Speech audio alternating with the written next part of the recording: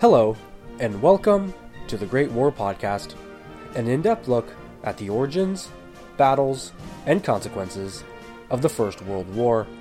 Episode 51B, Final Touches, Allied Armies and the Somme.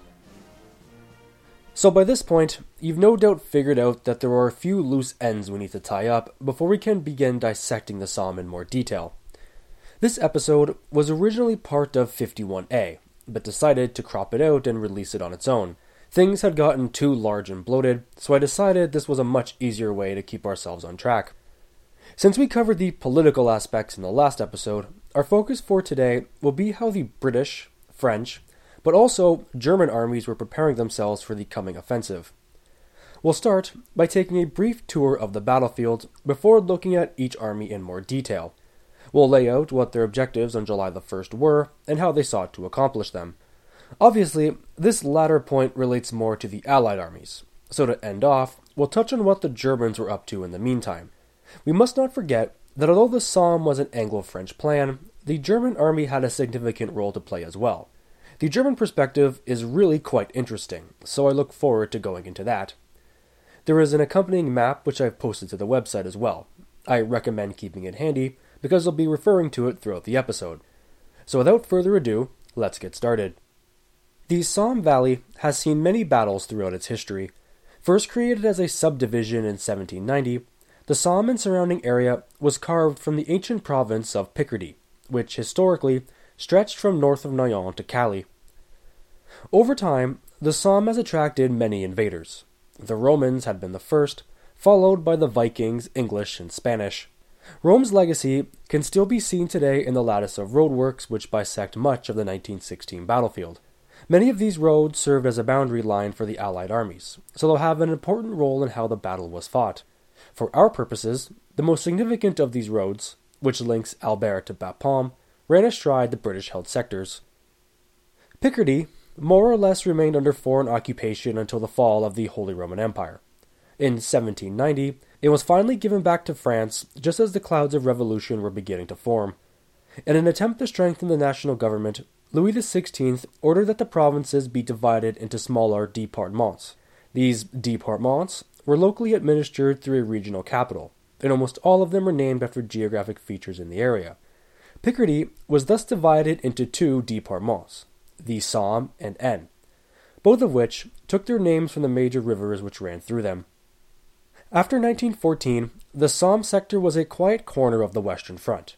No major action had taken place, yet the Germans used this time to build a strong network of fortifications. Since the topsoil was chalk-based, this allowed them to tunnel underground. Chalk, if drained, can be easily mined, and the Germans were keen to exploit this advantage. From their positions atop the plateaus, the Germans had spent the last 2 years constructing a network of reinforced dugouts. These subterranean fortresses, which could be as deep as 3 meters in some places, were built to withstand anything the Allies threw at it. Above ground, these were formidable obstacles. The Germans had practiced bringing their machine guns up and down the dugout steps hundreds of times, and each meter of the front had been pre-sighted for artillery. On the heights overlooking the British sectors, the Germans had erected 2 enormous strongpoints, the Schwaben and Leipzig redoubts.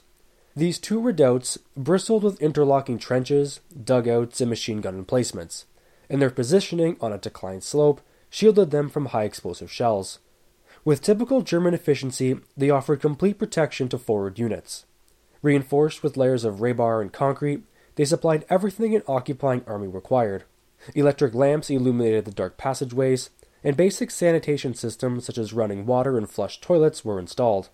Behind them were a web of secondary forts which bridged the front line to rear areas, ensuring German communication lines were shorter and better protected. Supporting artillery and reinforcements could be brought forth on a moment's notice. From their positions, German observers had an unobstructed view of the British positions.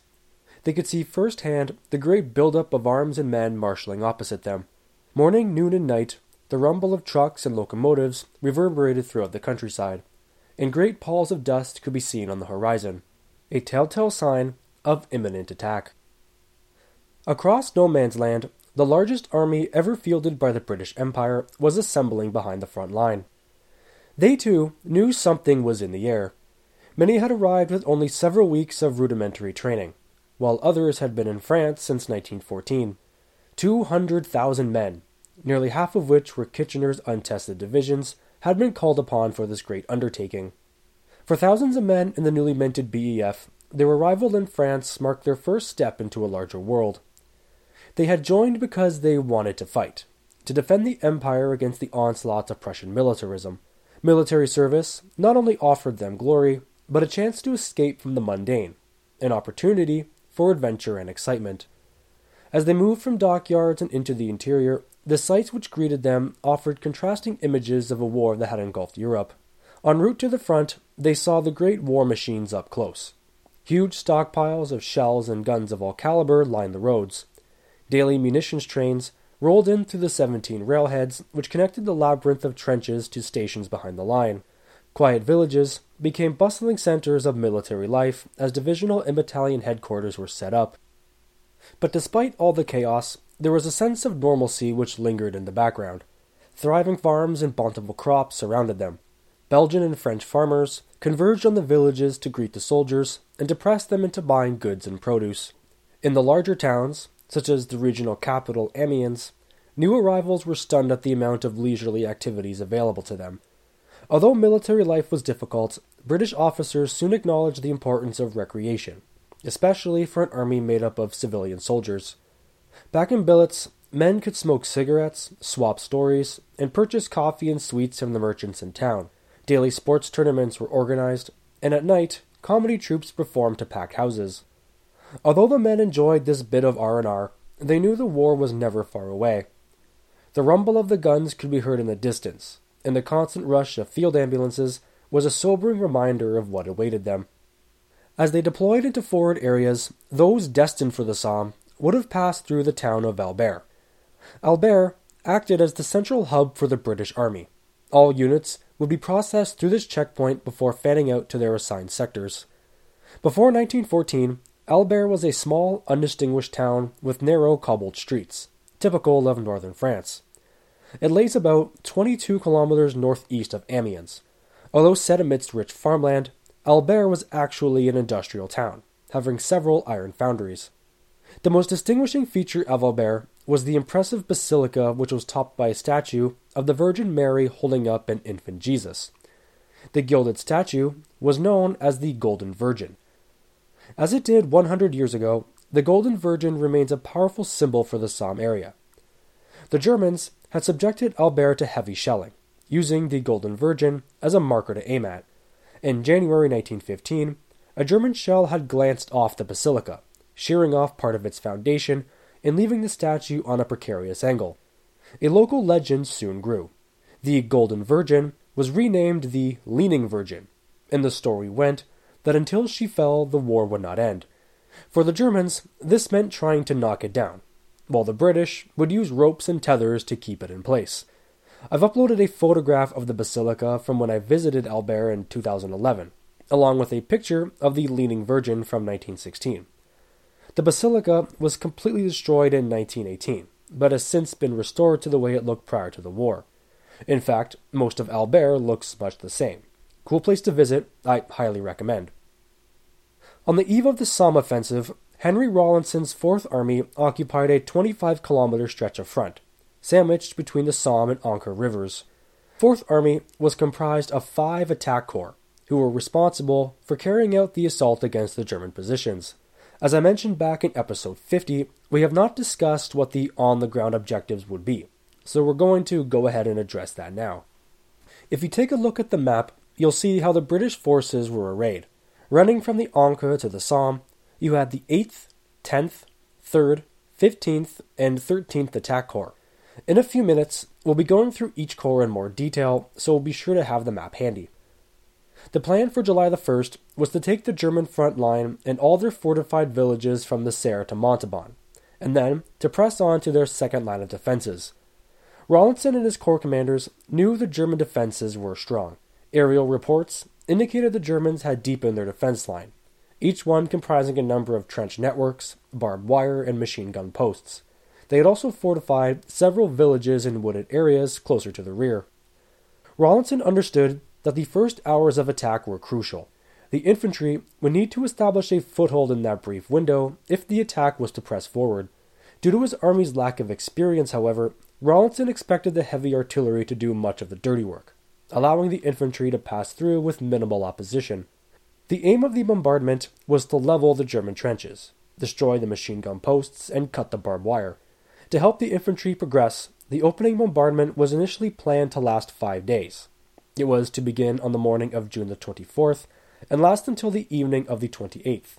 During the first 2 days, codenamed U and V days, the artillery would concentrate on cutting the German wire and neutralizing artillery camouflaged in the woods.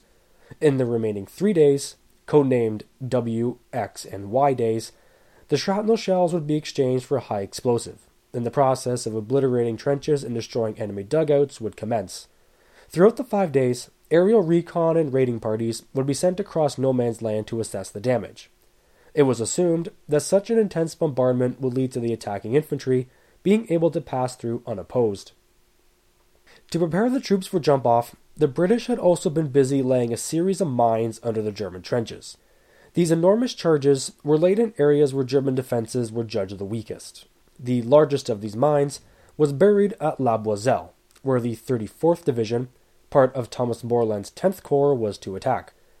This mine, known today as Lochnagar Mine, was packed with nearly 60,000 pounds of ammonal, and when it went boom on the morning of July the 1st, left a crater 80 meters wide and 22 meters deep. Visitors to La Boiselle can visit the crater today, which, despite a century of overgrowth, is a terrifying sight to behold. If you're ever in the area, it's just a kilometer south of La Boiselle, near the memorial to the Irish Brigade. Although Lochnagar Mine was the largest to be put down, there were a few others scattered about. A second mine was installed 20 meters beneath Beaumont-Hamel, while 4 more were planted opposite Fricourt and Carnoy, sections which were held by the 15th and 13th Corps. Regardless of where you were attacking, the British would be fighting uphill every step of the way. This was just the lay of the land, and the attackers had no choice. The Germans occupied an expansive plateau which overlooked the British positions, forcing them to attack on an inclining slope. This plateau covered most of the landscape between the Somme and Ancre, and while it peaked at about 120 meters, the elevation itself was not steep.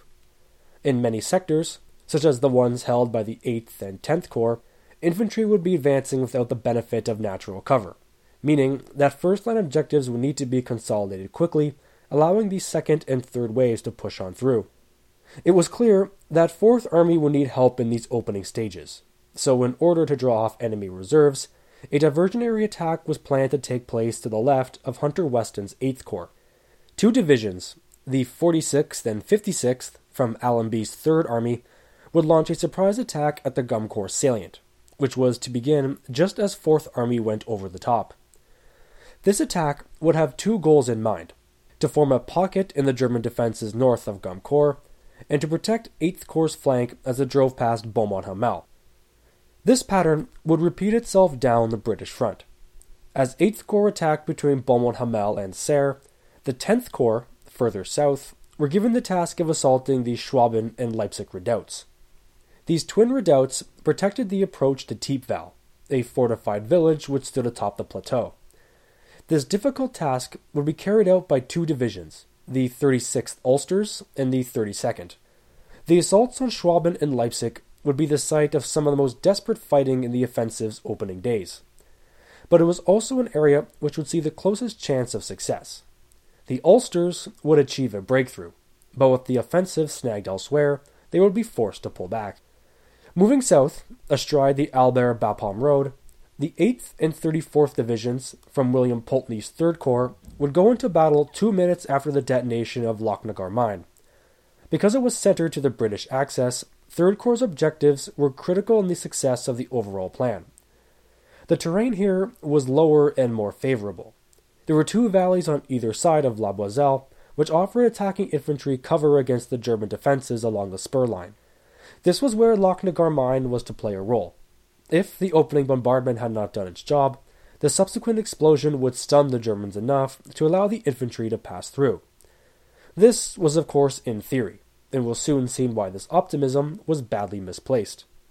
Following the British front line as it curves eastward, the 7th and 21st Divisions of 15th Corps would be attacking between two spur lines south of Fricourt and Mametz.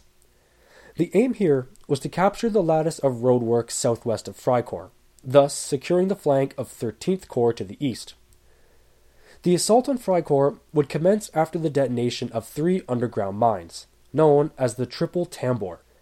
Because Fricourt stood at the turning point in the British line, the Corps commander, Sir Henry Horne, decided to attack the village through a flanking maneuver, thus hoping to avoid the need for a direct attack. The 3-mine detonation was planned to draw off German reserves, allowing the flanking parties to move in from opposite sides.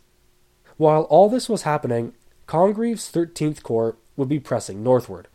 Opposite them was the town of Montauban, which, like Thiepval, was protected by the formidable Pommiers Redoubt. To the right of Montauban was a brickyard which the Germans had turned into an underground fort. This cluster of factory buildings and chimneys was to be assaulted after Montauban had been secured. This brickyard also served as a headquarters for 3 German regiments in the area. If taken, their armies on the north bank of the river would be cut off from those in the south. By and large, British efforts in the south were much better than those in the north. A combination of factors led to this, but we'll need to wait on that so we don't get too sidetracked here. So I know that is a lot to take in, but keep in mind that we're just setting the scene here. We'll be examining 4th Army's efforts in more detail in future episodes, so don't feel like you have to remember all this stuff all at once. But so far, we've only covered the British positions north of the Somme. To the south, the French 6th Army was gearing up for the assault as well, so I want to focus our attention there for the last bit of the episode. As you'll recall from episode 50, Fayolle had never warmed to the idea of attacking on the Somme. He felt the terrain was unsuitable for such a large operation, with too many villages and wooded areas standing in the way of the Allied advance. In Foch's original plans, Fayolle's 6th Army was to be supported by the 10th Army further south, but as Verdun continued to drain away French resources, plans for the 10th Army were eventually scrapped. To Fayolle, this did little to alleviate his pessimism.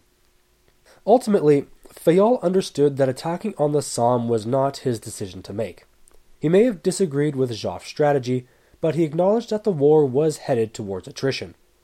In many ways, Fayolle faced the same problems as Douglas Haig. The 3 corps which comprised his army, the 20th, 35th, and 1st Colonial, were full of recent call-ups who had been sent to the Somme to gain frontline experience.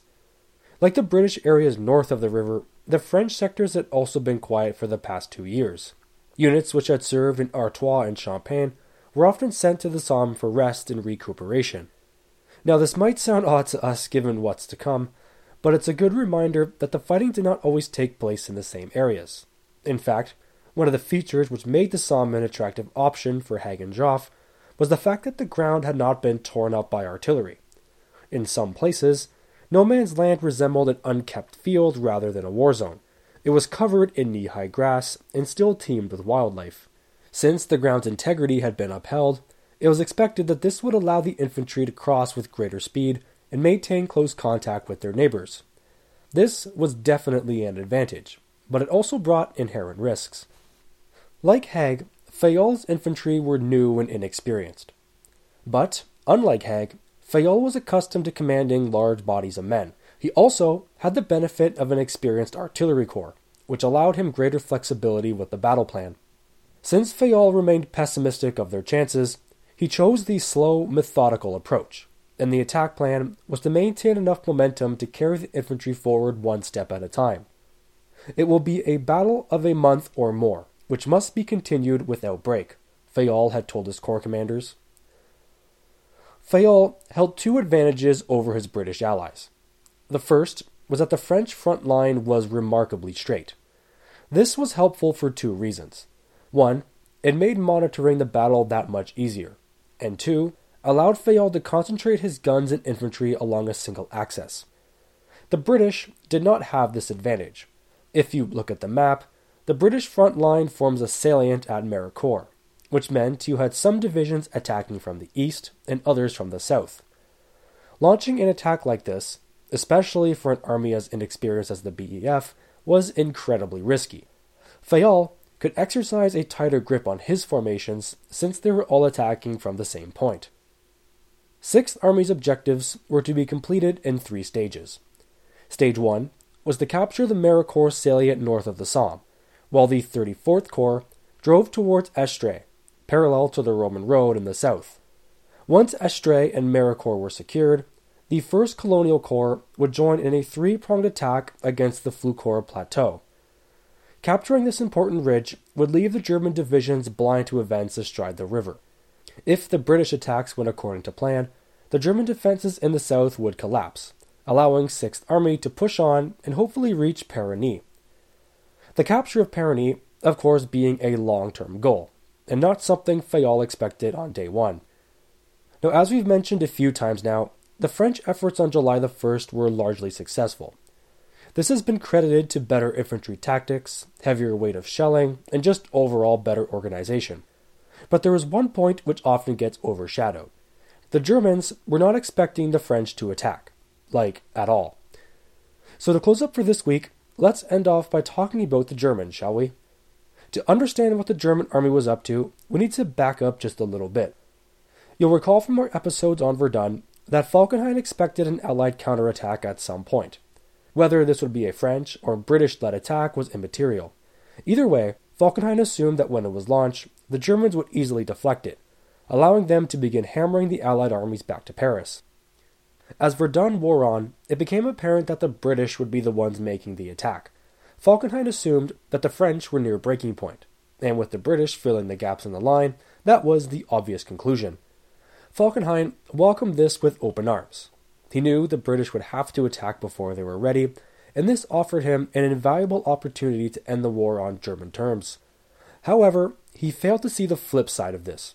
British reinforcements freed up French divisions, which, in turn, meant prolonging Verdun for the foreseeable future. On the one hand, Falkenhayn should have been pleased about this. After all, it was proof that his strategy had some merit. The problem was that the clock had been reset to 0, and as France poured in more men, Germany was forced to answer in kind. So by the summer, Verdun had lasted longer than Falkenhayn predicted, and as the British continued to build in strength, his only hope was to end the Meuse battle before the attack came. Falkenhayn knew full well what the British possessed, both in manpower and material.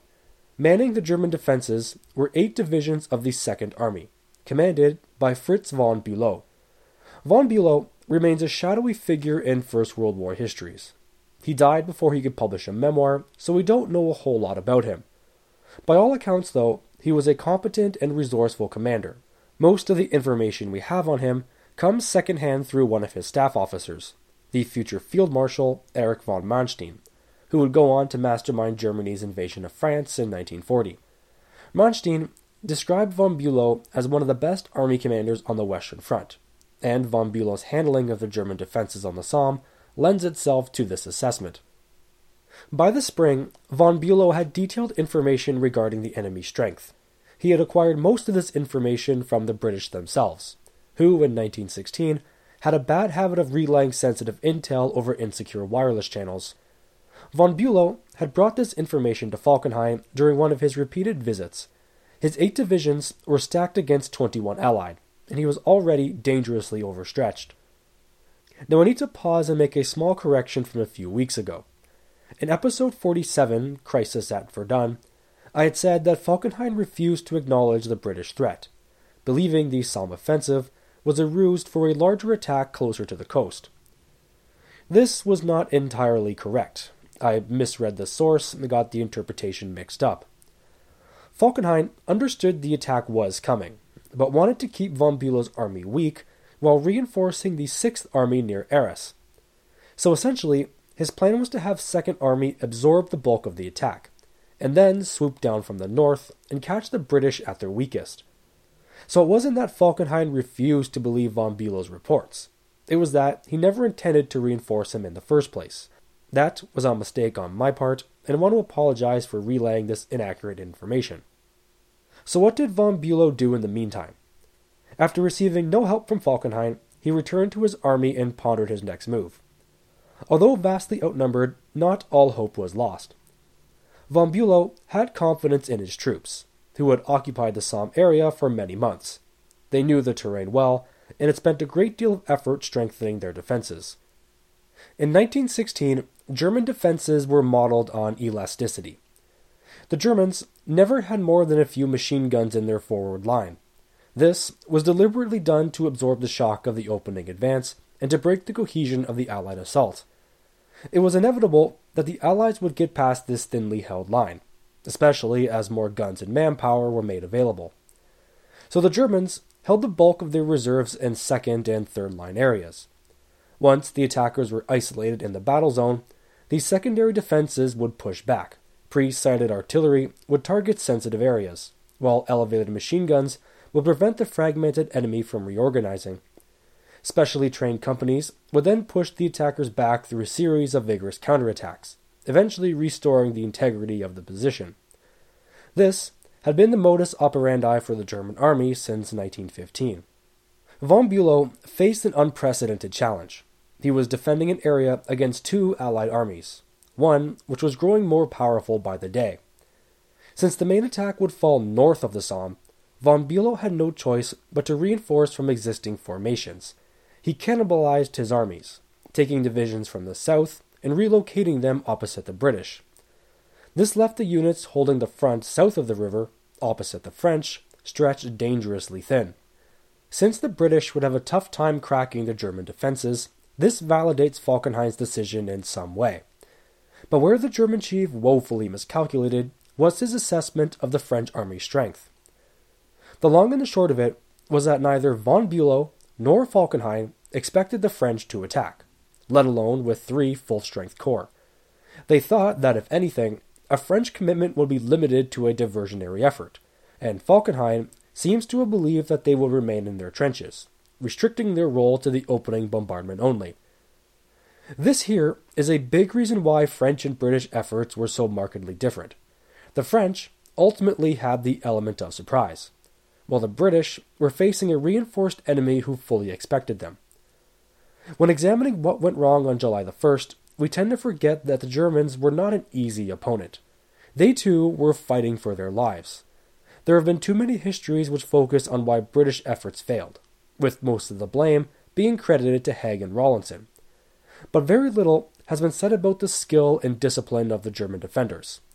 The Battle of the Somme was their fight as well, and this oft-forgotten part of the story is something I can't wait to begin unpacking.